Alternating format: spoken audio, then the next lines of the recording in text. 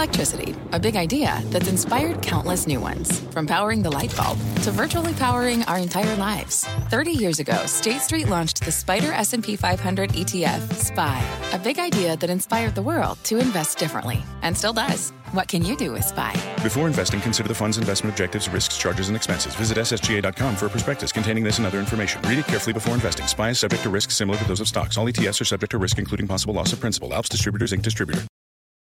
Homes.com knows that when it comes to home shopping, it's never just about the house or condo. It's about the home. And what makes a home is more than just the house or property. It's the location and neighborhood. If you have kids, it's also schools, nearby parks, and transportation options. That's why Homes.com goes above and beyond to bring home shoppers the in-depth information they need to find the right home. And when I say in-depth, I'm talking deep. Each listing features comprehensive information about the neighborhood, complete with a video guide. They also have details about local schools with test scores, state rankings, and student-to-teacher ratio.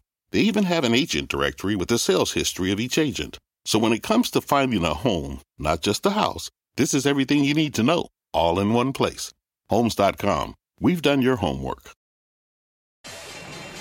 My mission is simple, to make you money. I'm here to level the playing field for all investors. There's always a bull market somewhere, and I promise to help you find it. Mad Money starts now. Hey, I'm Kramer. Welcome to Mad Money. Welcome to Cramerica. Other people want to make friends. I'm just trying to help make some money. My job is not just to entertain, but to educate, put it in context, and really, I tell you, try to figure out what the heck is going on. So call me at 1-800-743-CNBC or tweet me at Jim Cramer. All day today I was asking, are people too eager to buy? I mean, that's how I felt about today's action. It's returning from a weekend in Miami for the big game. By the way, a Chiefs win counts as an Eagles win. Thank you, Andy Reid. I just think there are way too many people who want to buy right here, right now, after Friday's coronavirus-induced sell-off finally gave them what they think is a good entry point. And that's how the Dow surged up 374 points this morning before finally pulling back to close up 144 points. S&P gained 0.73. NASDAQ surged 1.34%. Now, I didn't do much talking this weekend, mind you. I just listened. What I heard were people wanted to buy at all costs.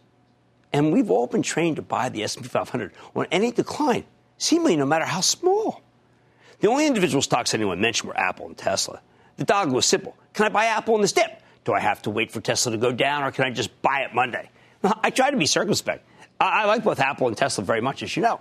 But buying here seems a little ill-advised, and not because I fear a gigantic decline, but because I want to know more about how the coronavirus is spreading. Well, it turns out I was too cautious about one of these stocks. Buying Tesla, even up nearly 25 points where it was at the opening, turned out to be an excellent idea. Stock closed up at $129. That move is one for the books, predicated upon both the crushing of the shorts and a love for the car. But Apple's more problematic. I still think it's an own-it-don't-trade-it situation. China's a huge market for them, and all of these quarantines could wreak havoc on their supply chain, and they're closing their stores. Let's take a step back for a second, though, and talk about what I call the setup. The Dow lost 600 points on Friday. Now, that's certainly a sell-off. But when you're at Dow 29,000, that's not much of a dip. I think you want to wait for something deeper because we're still waiting for more shoes to drop with the outbreak. Right now, the virus is spreading rapidly. They haven't been able to contain it in China. I think this is one of those cases where you need to ask everyone you know, what they think. I happen to have the rare opportunity to be on the fabled NFL red carpet on Saturday, interviewing owners, coaches, players. I mostly asked what they thought would happen. Congratulations, Kansas City. Then along came David Tepper. He's the owner of the Carolina Panthers and one of the greatest investors of our time, in addition to being the guy who taught me fixed income trading at Goldman Sachs. I had to ask him about the virus. Now, frankly, I was hoping for some encouragement from the long side. A couple of weeks before, he told CNBC's own Joe Kernan that he was bullish on the markets. Apparently, that's changed. It's interesting. I mean, it's very hard to figure. I mean, I don't know if you read that Lancet study. Oh, my God, I read it, yes. So we're trying to back engineer it ourselves right now, so I think that's what you got to do is try to figure it out. Certainly ruined the environment and the setup right now, so you have to be careful because it may be a game changer, so you just got to be cautious. And 2 weeks ago, before the virus, it was one thing, and it's a different environment right now, so it is what it is. Well, he's such a smart guy. And look, hedge fund managers change their minds. So don't do what he says because that's just his information to me. But it got me thinking, what is it in this Lancet article that had us so wary? Well, the piece argued the disease could spread to a much wider net than what we're talking about.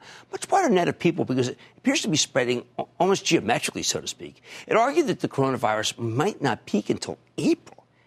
This is not some sort of conspiracy theory. The Lancet's a vigorously peer-reviewed medical journal that's held in the highest esteem by the healthcare community. The article is very dry. I still want you to read it. The article is very dry. It quotes airline tables, trips from Wuhan, the rest of China, the rest of the world, tries to gauge travel. It seems almost like a science fiction story, though, about how the disease could spread if we don't find a cure or a vaccine. And the quarantine turns out to be too little too late. Now, it's a lot that needs to go right, and maybe too much given the lack of transparency from China. The ruling Chinese Communist Party hasn't been all that forthcoming about the disease, and it's not like they have a great track record when it comes to transparency. For all we know, the real numbers could be substantially higher, which is what the reporting from independent sources like the New York Times seems to suggest. The People's Republic has effectively banned discussion of the virus on social media. They're trigger-happy when it comes to censorship. That's still not a good sign. The new hospitals going up in Wuhan, they have a real Potemkin village vibe to me. So why not tell everyone to sell? Sell everything. Look, you should have a much higher cash reserve than normal. That's what we're doing for my charitable trust, as you'll find out if you join the ActionAlertsPlus.com club in time for Thursday's conference call. I don't think this dip is as viable as everyone at the game in Miami seemed to believe. Everyone except the smartest guy I know in stocks, David Tepper. However, you don't tell people to sell everything unless the sky is falling. I made one of the best calls when I told you to dump everything right before the big breakdown in 2008. You could have sidestepped a 40% decline from peak to trough if you'd listened to me. When we'd fallen to Dow 6600, my late friend Mark Haynes told me we'd reached the bottom, which was your signal to get back in. In retrospect, though, all that mattered was that the market eventually came back. That's all people really cared about. My effort to help you sidestep the worst decline in 40 years, aside from the crash of 87, was widely regarded as ill-advised because the market came back. Oh, I'd do it again. I'd make that call, but only if we're facing the real systemic risk that we were back then. And I don't think this outbreak is as serious as the financial crisis, at least not for the stock market. Why not? Well, first, because I think the virus will knock off a percentage point of the Chinese GDP, and maybe no more than 0.25 globally. Because some companies will get hurt, notably luxury and hospitality, travel companies. Don't want to own those people. But many companies will be okay. Some will do much better, including one we're going to hear from later in the show that was up huge today, not Tesla, that I think has more to run. In fact, this event is the ultimate reason why you shouldn't put all your money in an index fund. If you own the stocks of companies with less economic sensitivity and less travel exposure, I think you'll do fine. Otherwise, you should expect some pain ahead. So it's not systemic risk, but I also don't think it's a buying opportunity. Not here, not yet. Maybe tomorrow, Alphabet, parent of Google, laid an egg when reported, even as I think it's an excellent non-China play. You certainly want to watch our special right after the show, hosted by my friend Carl Quintanilla, to learn more about the current state of the outbreak before you make any decisions. If you buy stocks right now, you're making a wager on a vaccine, a cure, or an effective quarantine. I'd rather wait and see if that's possible before pulling the buy trigger because we're just too close to the highs for my taste. I'll let others make that hard money. I'd rather stand pat, trim the stocks of companies that will be directly impacted so I can buy them back lower or swap into something else that's down a great deal and doesn't deserve to be. Mostly I want to wait until we get more bad news about the virus because I think more news is coming that's bad. I want to hear the outcome of the Iowa caucuses because Bernie Sanders could win. He's pretty proud of the fact that he's not a friend of the stock market. I want to wait until we have at least a mid-single-digit decline in the stock market. We sold a lot from my travel trust. I feel good about those sales. I'm ready to buy back when things settle down. Bottom line, I don't want you to jump the gun, people. Let's wait for a real dip, the kind we haven't had yet, before we get more bullish on this market. I'm betting that another shoe will drop on this coronavirus outbreak, and I think it might be a mistake to buy before that happens. Let's go to Lewis in Europe, please. Lewis. Yes. Reverend Jim, first I got to give you a great big booyah. Well, I like that booyah. I'll give you one in return. How can I help you, Lewis? Actually, my question is about Visa. There was a little pullback the other day after earnings, and then the coronavirus has made it pull back even more. So now my question is it time to back up the truck? No, we're not backing up stocks that have back up the truck right now on stocks. It's too uncertain. I will tell you this. My Chapel Trust owns MasterCard, which we think is growing faster than Visa and did have a much better quarter. So before I even would go to Visa, I would consider owning the stock of MasterCard. How about Brandon in South Carolina? Brandon. Hey, Jim. Brandon. First-time caller. Thoughts on Waste Management being a long-term hold after at 114 and 118, a lot of people gave up on Waste Management because they said, oh, geez, the Chinese aren't buying any more of our waste. But I am a big believer in Mr. Fish. He has done a fantastic job, and that stock is not done going higher. Fred in Florida. Fred. Hi, Jim. Fred from Florida. Yeah, Fred. How you doing today? I am doing well. How about you? Doing well, thanks. What do you think of Bed Bath & Beyond as a long-term I like this new investment? CEO from Target very much. I think the stock represents an attractive speculation on this new management, new board, and a new strategy. Look, I understand, after speaking to a lot of people in Miami this weekend, your eagerness to buy. It's always been right. But I would like you to wait for a real dip, so stand pat. Hey, if we miss it, well, there are worse things, okay? Well, Mad Money tonight, I've gotten a lot of blowback about my stand on fossil fuels. But tonight, I'm doubling down. Hi, haters. Hi, haters. Then 102 million viewers watched the Super Bowl last night. How did streaming services impact the viewing habits? I'm eyeing the winners of the cord-cutting fight. You want to know who they are, and Zoom is up 15% today alone. How are the coronavirus concerns impacting the stock? I've got the CEO, so stay with Cramer. Don't miss a second of Mad Money. Follow @Jim Cramer on Twitter. Have a question? Tweet Cramer. #MadTweets. Send Jim an email to madmoney@cnbc.com or give us a call at 1-800-743-CNBC. Miss something? Head to madmoney.cnbc.com. Take your business further with the smart and flexible American Express Business Gold Card. You can earn 4 times points on your top 2 eligible spending categories every month, like transit, U.S. restaurants, and gas stations. That's the powerful backing of American Express. 4 times points on up to $150,000 in purchases per year. Terms apply. Learn more at americanexpress.com/businessgoldcard. Fact. Running a business is not getting easier on your wallet. With higher expenses on materials, employees, distribution, and borrowing, everything costs more. Also a fact. Smart businesses are reducing costs and headaches by graduating to NetSuite by Oracle. NetSuite is the #1 cloud financial system, bringing accounting, financial management, inventory, and HR into one platform and one source of truth. With NetSuite, you reduce IT costs because NetSuite lives in the cloud with no hardware required. Accessed from anywhere, you can cut the cost of maintaining multiple systems because you've got one unified business management suite. You improve efficiency by bringing all your major business processes into one platform, slashing manual tasks and errors. Over 37,000 companies have already made the move. See how you'll profit with NetSuite, and then you can think of all the ways you could be spending the money you save. Company retreat in Malibu, anyone? By popular demand, NetSuite is offering a one-of-a-kind flexible financing program for a few more weeks. Head to netsuite.com to start saving.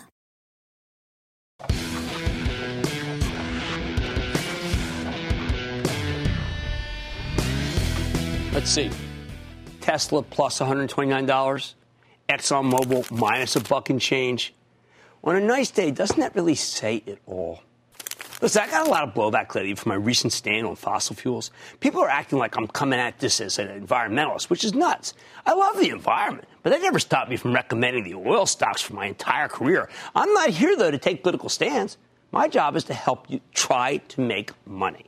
If that's the case, why have I spent so much time in the last couple of years focusing on social issues? I call it impact per share. Sustainability, the planet as a stakeholder, reducing carbon emissions. Nobody on Wall Street used to care about this stuff. I used to tell you that you can't afford to care about it as an investor. So what changed? Right now, tons of money managers care about it. CEOs know that lots of people won't buy their stocks unless they take sustainability seriously. Many investors, especially the younger ones, need to hear a company's stance on these issues. And if they don't like it, they'll dump the stock or they'll never touch it. This is not about what I think. It's not about my opinions. You have to check your opinions at the door. But when a critical mass of money managers is behaving this way, you have to care because their buying and selling is what drives stock prices. It's gotten to the point where Larry Fink, he's the CEO of BlackRock, one of the largest asset managers on earth, is now saying these sustainability concerns are paramount in his stock picking. BlackRock's got a huge oil and gas holdings. I mean, Fink's talking about divesting any company that gets more than 25% of its revenue from thermal coal. That's a big greenhouse gas emitter. You don't have to consider my opinions, but Larry Fink's got $7 trillion under management. I think many people just haven't realized the seriousness of his pronouncement. They will. No one in this industry has much sway as Larry Fink, and that includes Warren Buffett. So when you have to ask what he's going to go to after this, I'm betting that he'll say it's oil and gas.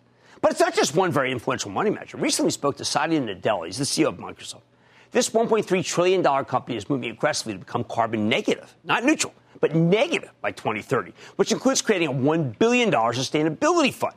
Microsoft is so powerful that I believe that Nadella's pronouncements will change his whole suppliers, processes, supply chain. Big impact. Finally, few things seem capable of moving the oil market. The Iranians take out a third of Saudi Arabia's capacity with some drones. Crude barely bounces. They shoot missiles at U.S. troops stationed in Iraq. Nothing. The Saudis vowed to hold an emergency OPEC meeting to cut back production. Last night, oil drops $1.40. That's right into bear market territory. I know lots of oil execs are unhappy with my stance that I think that these are on the other side of history, so to speak. But remember, I'm not about making friends on this show. I'm about trying to make you money. And the honest truth is, I don't think I can help you make money in the oil and gas stocks anymore. They feel like a slowly melting ice cube, a wasting asset that will have down revenues unless the price of crude jumps and stays higher. But after recent events, I don't know what's going to make that happen. Now, some are interpreting my stance as some dope who doesn't know anything and is spouting off about big energy issues. Well, that, my friends, is lunacy. Anyone who's watched this show for the last 14 years knows I've been maybe the most vocal proponent of the oil patch of anyone on air, bar none. I'm a huge believer in the U.S. becoming energy independent. I've been a major booster of natural gas as a cleaner bridge fuel. I was an evangelist for the shale plays back when no one even knew what they were. I consider myself a great friend of the late Aubrey McClendon, the old CEO of Chesapeake, who taught me everything I needed to know about the pending boom in natural gas production. I talked to him all the time. McClendon got it right. But the bounty has overwhelmed itself. There's too much oil and gas being pumped with too little demand in this country. That's the essence of the problem when it comes to the stock market. And the reason I think that they are on the wrong side of history, and it has nothing to do with politics and everything to do with the fact that Tesla was up huge today and Exxon stock was down after Goldman Sachs, of all places, downgraded stocks from hold to sell. Stick with Kramer. Officials all over the world are rushing to contain and defeat the coronavirus. What do you need to know to protect your health and your portfolio? Kramer sits down with the CEO of Doctor on Demand when Mad Money returns. People today can spend half their lives over 50. So it's good to be financially ready for what's important to you as you get older, like a family vacation. Or starting your dream business. Welcome to Connie's Coffee. How may I help you? AARP's trusted financial tools can help you plan for whatever your future holds. That's why the younger you are, the more you need AARP. Start planning today at aarp.org/moneytools.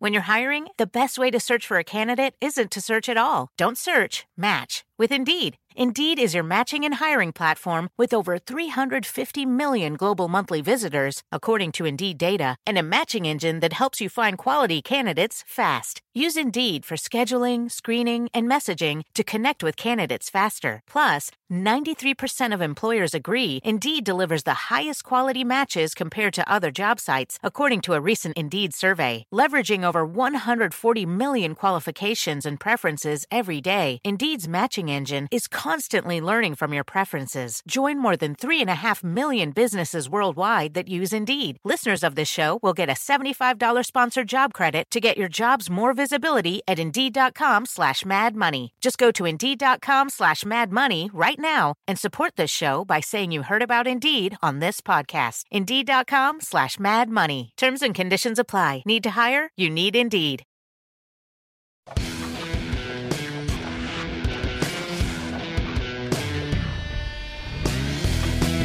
Don't forget, we're still right in the heart of earnings season, not just talking about coronavirus. And over the past couple of weeks, we've seen the acceleration of some major long-term trends that we need to talk about. Take cord cutting.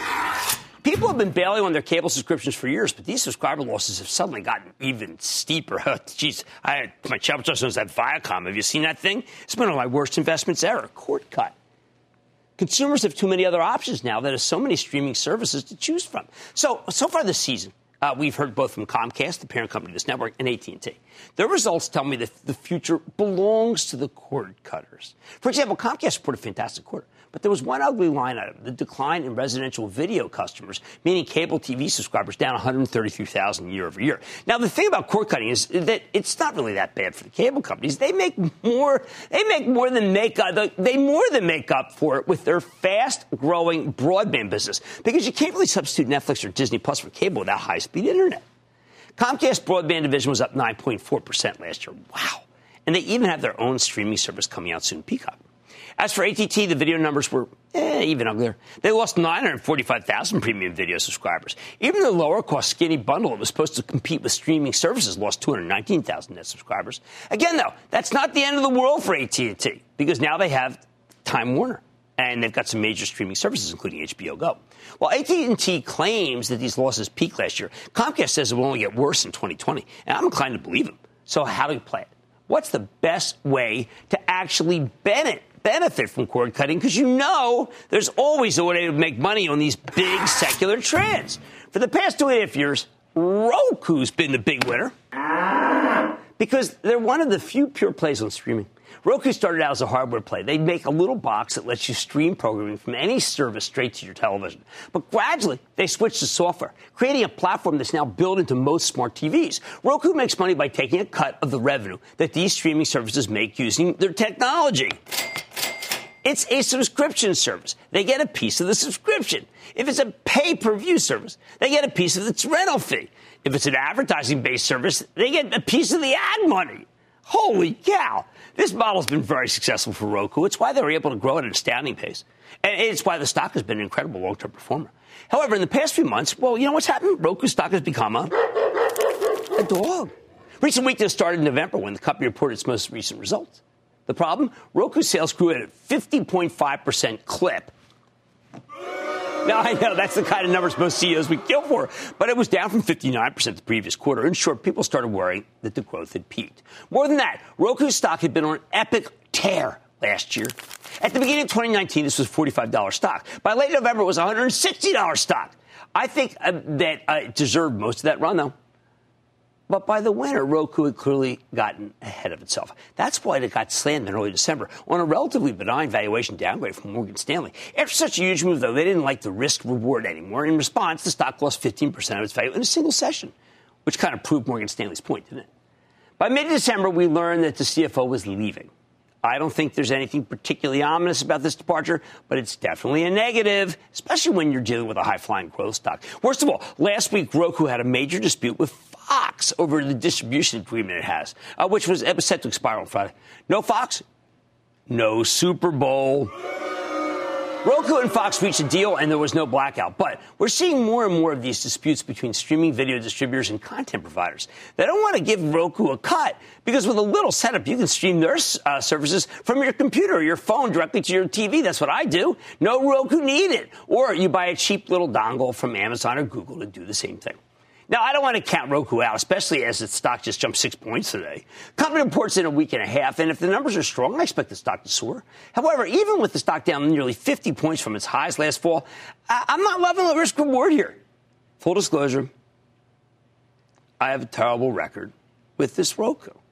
So if you don't take me serious, I do not blame you one bit, but I do say you can't get them all right. That said, I think I have a more enticing cord-cutting play. I've introduced them to you, but I want to reiterate it. It's called The Trade Desk. This is a software company that helps its clients manage data-driven digital advertising campaigns. Basically, their platforms help advertisers get the most bang for the buck.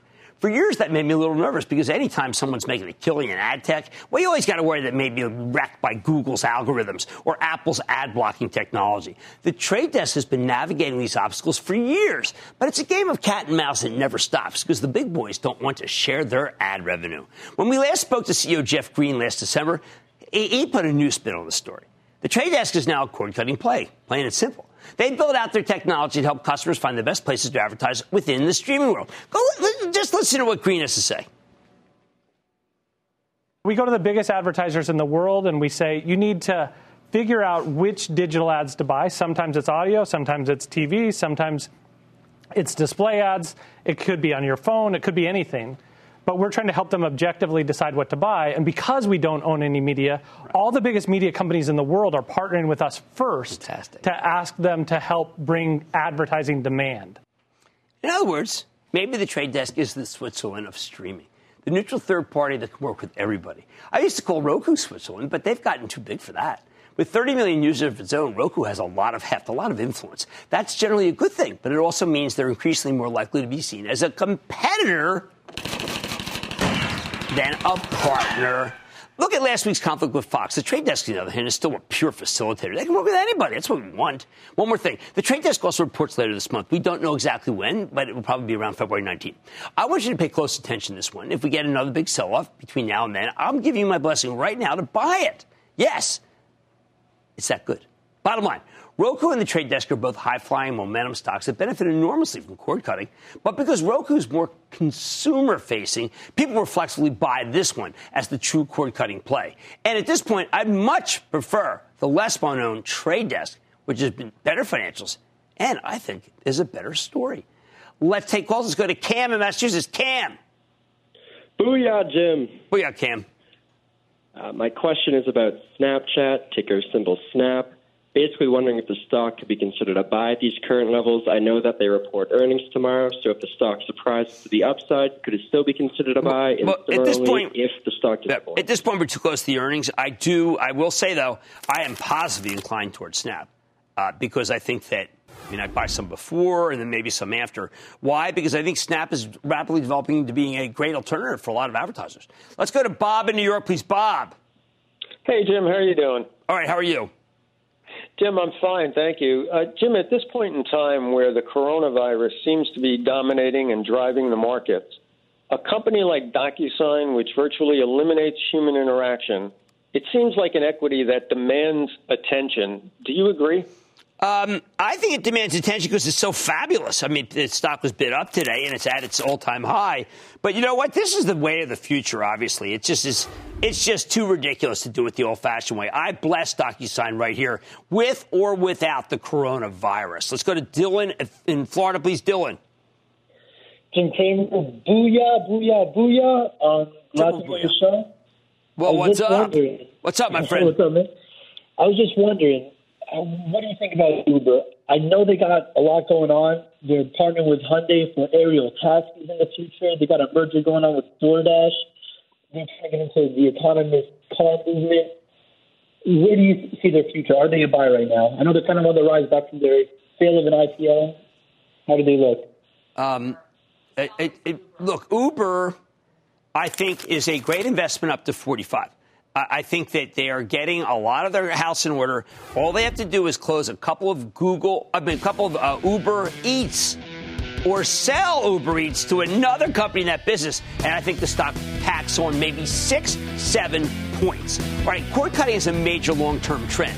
The best way to play it, well, is Roku, except for now, I'm thinking maybe even Trade Desk better.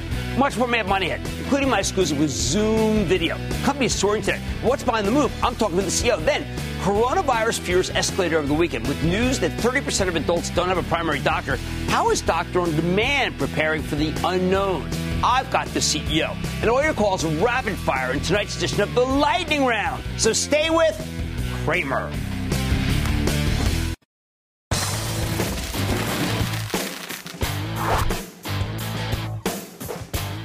What kinds of companies help cope with this coronavirus? Well, how about a company that makes it easier for people to work remotely? Something that's a lot more enticing when you're afraid of getting sick. I'm talking about Zoom Video Communications, which saw its stock explode higher today. It's up nearly 15%. Now, here's a cloud-based video conferencing play that came public last year to enormous fanfare. I don't know if you remember it, but that was before the market turned on the momentum stocks. And this thing went over $100, but then plunged to the 60s. That was its low in the fourth quarter. Since, though, Zoom it's been quietly moving back up. And today it had a huge run, climbing to its highest level in nearly 4 months. What happened? Well, some of it's the epidemic, and some of it actually might be because we found out about a service outage from Microsoft's competing collaboration software, Teams. And that could give Zoom another leg up with clients who want something maybe that's more reliable. I don't know. So why don't we take it from here? Let's check in with Eric Yuan. He is the founder and CEO of Zoom Video Communications. Get a better read on what's happening. Mr. Yuan, welcome back to Mad Money. Hey, Jim, thank you for having me. I really appreciate it. Oh, fantastic. Now, I've got to tell you, Eric, we're in a strange time. If I'm told I have to work at home because of the virus, I want to feel like I'm still connected. And I don't want to feel like an idiot not having IT there to install it for me. If I'm at home and I'm a person who's not that technically inclined, could I Zoom? Yes, absolutely. The trend is more and more people are willing to work at home. And also almost every business has distributed workforce. You need to have a tool like Zoom, very reliable, secure service to have a very deeper engagement across your companies, employees, customers, and partners. Now, do people go and ask for Zoom, or is it something that most companies give to employees? Actually, the truth, can speak by itself because it works very well. Almost every user and employers, they always want to have reliable tools like Zoom. Finally, Zoom can really make it work. Now, we had Bracken Darrell on from last week. And his company's doing quite well, Logitech. And then I mistakenly, I have to tell you, hit up Logitech, and there's these guys from AWL, who keep following me everywhere. I've got AWL nonstop on my PC, and I've got Logitech. Is there room for you and also this Teams from Microsoft? And then there's also Cisco. How much room is there for all these different companies? I think, first of all, this market is huge. Take Logitech, for example. Logitech is a great partner, and also we partner with any other, company like Cisco, like, Microsoft. And ultimately, almost every company, they need to have tools like this. I think based on IDC estimates, by 2023, that's a $43 billion market. Look at our revenue last quarter. I think we just started. Yeah, I mean, the revenue number, 85%. I mean, I don't know. The analysts don't understand. With this with the virus and now companies saying, you know what, maybe we have to be ready for work at home. I have to believe that your phones were actually ringing off the hook today. You're so right. I have to shut down my phone because actually almost everyone is calling us because given the coronavirus and also you cannot travel, but you need to have a very reliable secure tools like Zoom. That's why our usage is very, very high since last month, last week. Almost every day, that's a record usage. Oh, my. Now, are you constrained or capacity constrained, or is the leverage in this model so great it doesn't cost more per Zoom? So good news, our employees, they are working very, very hard. We build a very reliable, very scalable technology. I think we're ready to offer a greater service to the people all over the world. Now, you are moving from the consumer to the enterprise. That's happened, in the last year? The complexion of your business is changing. Actually, we started from offering a service to SMB customers over the past 4 or 5 years. We do focus on large enterprise customer. That's why we have so many Fortune 100 companies, who deployed Zoom over the past 2 or 3 years. Now, Microsoft, your competitor, did have an outage, Teams. Does that mean immediately people say, you know what, I want to have a backup is Zoom, or I want to trial Zoom? Maybe that won't happen with Zoom? I think on the one hand, Microsoft is our partner, right? We integrate very well with Microsoft solutions. On the other hand, companies, they are looking for the best breed service. When it comes to video conferencing, they like to have a much better solution. That's why they deployed Zoom. Because we laser focus on a cloud-based, video first, collaboration solution. That's why when it comes to video and voice, we are sort of the standard now. Now, we people know, for instance, the company Discovery. Discovery is probably, I think, the most intensely beautiful display on my TV. They chose Zoom. I have to believe they care about definition because they care about definition to the point when their programs are perfect. Why did they go with Zoom, do you think? They are a great customer. I really like them. Actually, they did a test. They tested almost every other solutions. They really need a very reliable solution, no matter which device, no matter where you are. It got to work anytime. That's why they found Zoom, they tested Zoom, they picked up Zoom. Because Zoom service is just better when it comes to experience, better than any other solutions. That's a no-brainer for them to deploy Zoom. Last question. Do you think that because of the virus, is it going to change the landscape permanently? Do you think that people are going to say, you know what, this working at home is pretty great with Zoom? The companies will say, you know what, we're just going to change the way we do business. Isn't that possible given the resolution, how good Zoom is? You are so right. Even before this virus outbreak, almost every business, they are already aware of that. They have to have reliable tools like Zoom. Given what had happened, I think more and more people, they are going to have a backup solution. They need to figure out a way how to leverage the modern tools like Zoom, still can get the work done, no matter where they are. All right, well, I'm going to let you get back to work to answer those phones with the big Fortune 100 deals that I know you'll put together. And congratulations on all your success, Eric. So proud of you. Thank you so much, Jim. I really appreciate it. Absolutely. Okay, that's Eric Yuan. He's the founder and CEO of Zoom Video, which we have liked since it came public. It got down to levels that we like, and I think it's still terrific. Mad Money's back after the break.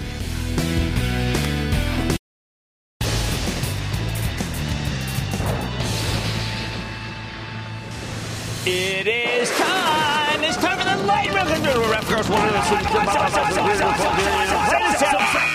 And then the lighting round is over. Are you ready, Ski Daddy? Time for the lighting round. Let's start with Rocky in Montana. Rocky. Hey, Jim. Booyah. Booyah, Rocky. How are you? I am good. How about you? Hey, not too bad. What a wild Super Bowl, huh? Yeah, man. Thank you to Andy. What a great season. How can I help? All right. So here's my question. I'm gonna need some help whether to buy, sell, or hold. I did the semiconductors, and then I was into AMD. I was also into Qualcomm, and I was also into Western Digital. I made profits. I dumped them last week. I went into Micron. Okay. Oh, look, I happen to like Micron. I think that it could still go down a little bit if someone says, you know what, there's no vaccine, there's no cure, so coronavirus, China's slowing, let's take Micron down. I would buy some more at 49, but I'd hold on to what you have. How about Austin in Florida? Austin. Yo, Jimbo. How's it going? I am good. How about you? Good. We're out here from the University of Florida. Yes. Go Gators. Yeah. Oh, yeah. And the stock is Enphase Energy. I think you got a good one. It's one of the few battery suggestions I am ever going to tell you to buy. But remember, because you're younger, it is speculative and it's up a great deal. But it does have a sound concept. Let's go to Brendan in California. Brendan. What's going on, Mr. Cramer? I don't know. Just kind of, trying to stay Jimmy Chill. What's up with you? I got you. Yeah, I got a good company here. I like their CEO, Wingstop. Wingstop's a winner. I've liked it for a very long time. Let them sell it down for whatever reason because people say don't go out. We buy Wingstop. They present great value, by the way. Let's go to Mary in California. Mary. Hi, Jim. This is Mary from San Diego. First-time caller, member of the club. There you go. My question is on Okta. You used to say Okta was a Cramer household fave. Oh, my. It still is. I mean, look, cybersecurity and identifiers are never going to go out of fashion, particularly when the Chinese are obviously furious at us, even when we even on the virus, they're furious. So you need to have identity. You don't want someone compromising you. And that's why we like that stock so much and remains a Cramer family fave. Let's go to Ryan in California. Ryan. Hey, Jimmy Chill. This is Ryan chilling in sunny San Diego. What's up? That's me. I'm chilling. What's cooking? I want to know two quick things about Avita Medical. First, do you think it's found support here around I liked him. Remember, I liked him. The cellular spray, I thought it was really terrific. It's a spec, but I thought a lot of these there's a lot of drug companies that need something that grows like this, so I'm going to bless it. But it's a spec, okay? Now I need to speak to Will in Minnesota. Will. Hey, Jimmy Chill. Yeah. Hey, I love your show. Thank you. My stock is Store Capital Management, STOR. Not investing in these real estate trusts right now, although I'm doing a lot of work on Simon Property Group. And believe it or not, SPG looks like a big winner. Intrigued by that Forever 21 deal, did some digging. I think that one is the one to buy. Let's go to Dave in Virginia. Dave. Booyah, Jimbo. Booyah. From Blue Horseshoe. Would love to hear about MS. Blue Horseshoe. MS is down a quick 4 points. I think you should be a buyer right here. I like that one. And that, ladies and gentlemen, the conclusion of the Lightning Round. The Lightning Round is sponsored by TD Ameritrade.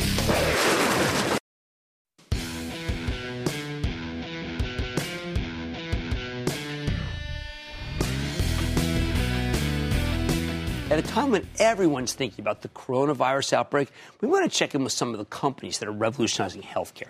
Companies like the privately held Doctor On Demand, a leading telemedicine play that lets you video conference with a doctor over the web rather than going to their office in person. Now, most health problems that people experience can be diagnosed with just a teleconference, more than 92% of these. So Doctor On Demand and its competitors are increasingly becoming the primary care physician of choice for busy people. Best of all, you can't catch anything in the waiting room if you don't go to the waiting room. So let's take a closer look with Hill Ferguson, the CEO of Doctor On Demand, to learn more about how his company's doing and get some insights on the epidemic. Mr. Ferguson, welcome back to Mad Money. Thank you, Kramer. Good to be back. Good to see you, Hill. Okay, so Hill, how many people in the last, let's say, 2 weeks do you have versus before coronavirus calling? Because I think there's a lot of people who are justifiably worried. Yes, this time of year is naturally always busy for Doctor On Demand because of the seasonal flu, which has already affected about 19 million people in the U.S., which has resulted in about 180,000 hospitalizations and 10,000 deaths. So this is a stronger than average flu season to begin with, but you add on the fear of coronavirus, and it's even more in demand today at Doctor On Demand. You know, Hill, I tweeted that we have to keep in perspective the coronavirus because in these figures that you just gave me are up much more than what the CDC had told us. Because I had said at that point, because 7,200 people had died and we had 15 million admissions. And people were furious at me that I would possibly relate this to how bad the coronavirus is. Isn't it just coronavirus is very novel and the flu season's really bad? That's right. To put it in perspective, so far there have been about 17,000 cases of coronavirus and 391 deaths, all but one of those in China and the other death being in Philippines. So it's very small relative to what we know as seasonal flu or influenza. The challenge with coronavirus and the concern is just that it's so new. We don't really know how wide it'll spread and what the fatality rate will ultimately be. But it's certainly no cause for panic. People should take usual precautions, washing their hands as many times a day as they can. Not traveling to China is a good idea. And just generally getting in front of a doctor, preferably virtually, anytime you feel any symptoms of a cold or a flu. If you can come see one of our doctors, and we're standing by in all 50 states 24/7, if we can get to you within 48 hours of being contracted with the virus, we can actually prescribe an antiviral, which will shorten the symptoms of the flu. Oh, that's great. Now, one of the things that I'm writing all this down because what I find is I'm a busy person, okay? And what I do is I stop by the local drugstore. I have to admit there's a health clinic at the drugstore. But I cannot tell you that it's an optimal experience, frankly. I think that they're always too busy and that I feel like, to some degree, I'm a burden on them. I don't want to feel like I'm a burden on a tired, really hardworking person in a pharmacy. I don't know if it works. Yeah, there's just a real supply and demand reality, Kramer. There are not enough doctors to treat all the patients here in the United States. So we have to find new models to make healthcare more convenient for busy people like you. Telemedicine is a great example of how we're doing that today. Now, I noticed when I went on to subscribe that you're making a concerted push for something that I thought you needed to be in person, but maybe not, which is psychiatry. Is it working?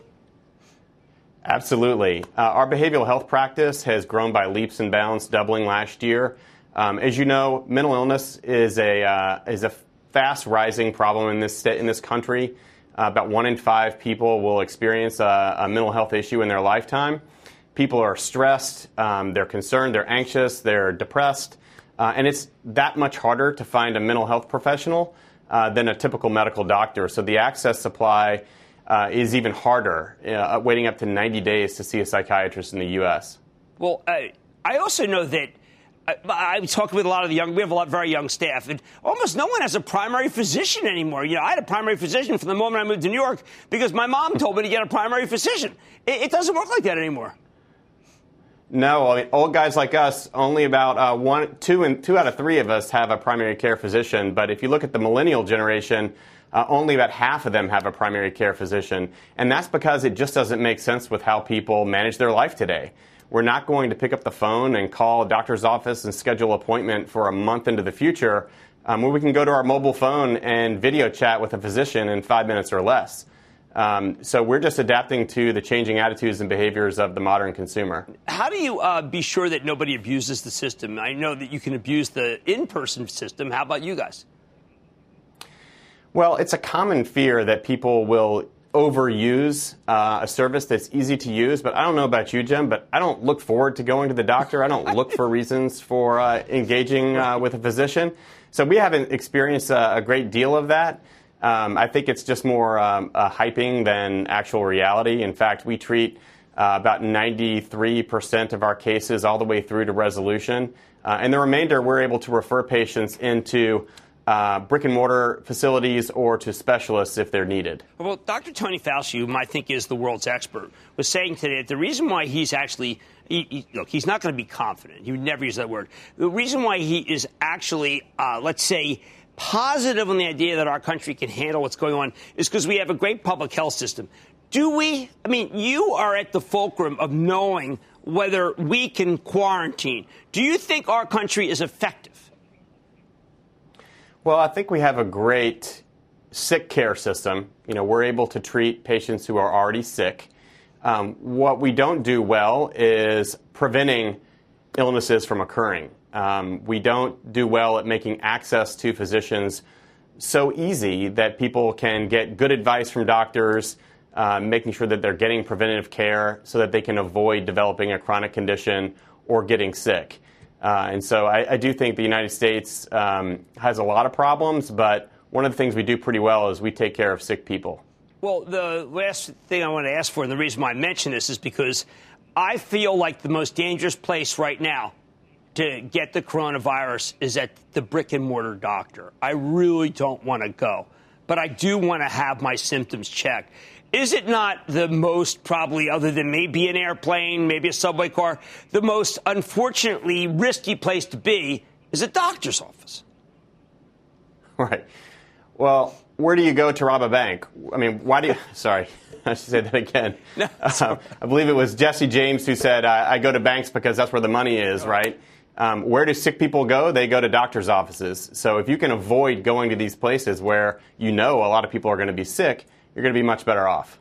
Well, I have to tell you, the younger people in our office love you. I'm still stuck in that old way, Hill. But you are doing such great things. I wish that you were public. How about that? That would be a great thing. Thank you, Jim. Absolutely. Hill Ferguson, CEO of Doctor on Demand. You can't buy the stock, but boy, people rave about the product at the office. Stay with Cramer.